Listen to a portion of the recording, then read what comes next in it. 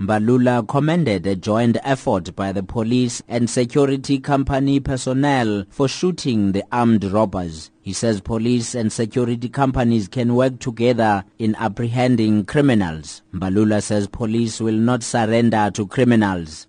We are encouraged by the heroic acts of our police team that apprehended the criminals who were undertaking a mission to terrorize and steal millions. We also salute the heroic acts of the security company.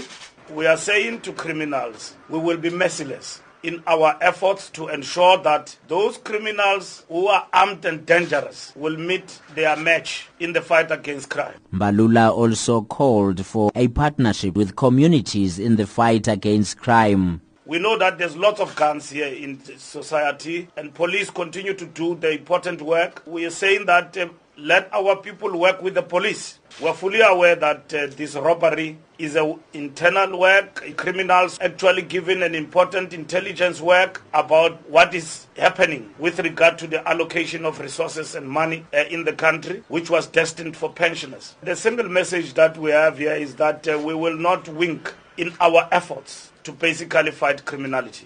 TSU security company manager Herman Bosman says they are saddened by the death of one of their employees, 28-year-old Patrick Castle. He came out to protect as a reaction force member of the company, protecting Shoprite, one of our clients. He did a sterling job and prevented any money from being taken, also preventing anybody else being injured while he was here and in the course of his duties. Also the other members that was here with him, a lot of members contributed assisting from TSU. Also want to applaud their actions. The Shoprite Checkers Group meanwhile says it's providing support for their staff in the Nyanga Junction store. Police are looking for 2 suspects. I'm Mabuya in Cape Town.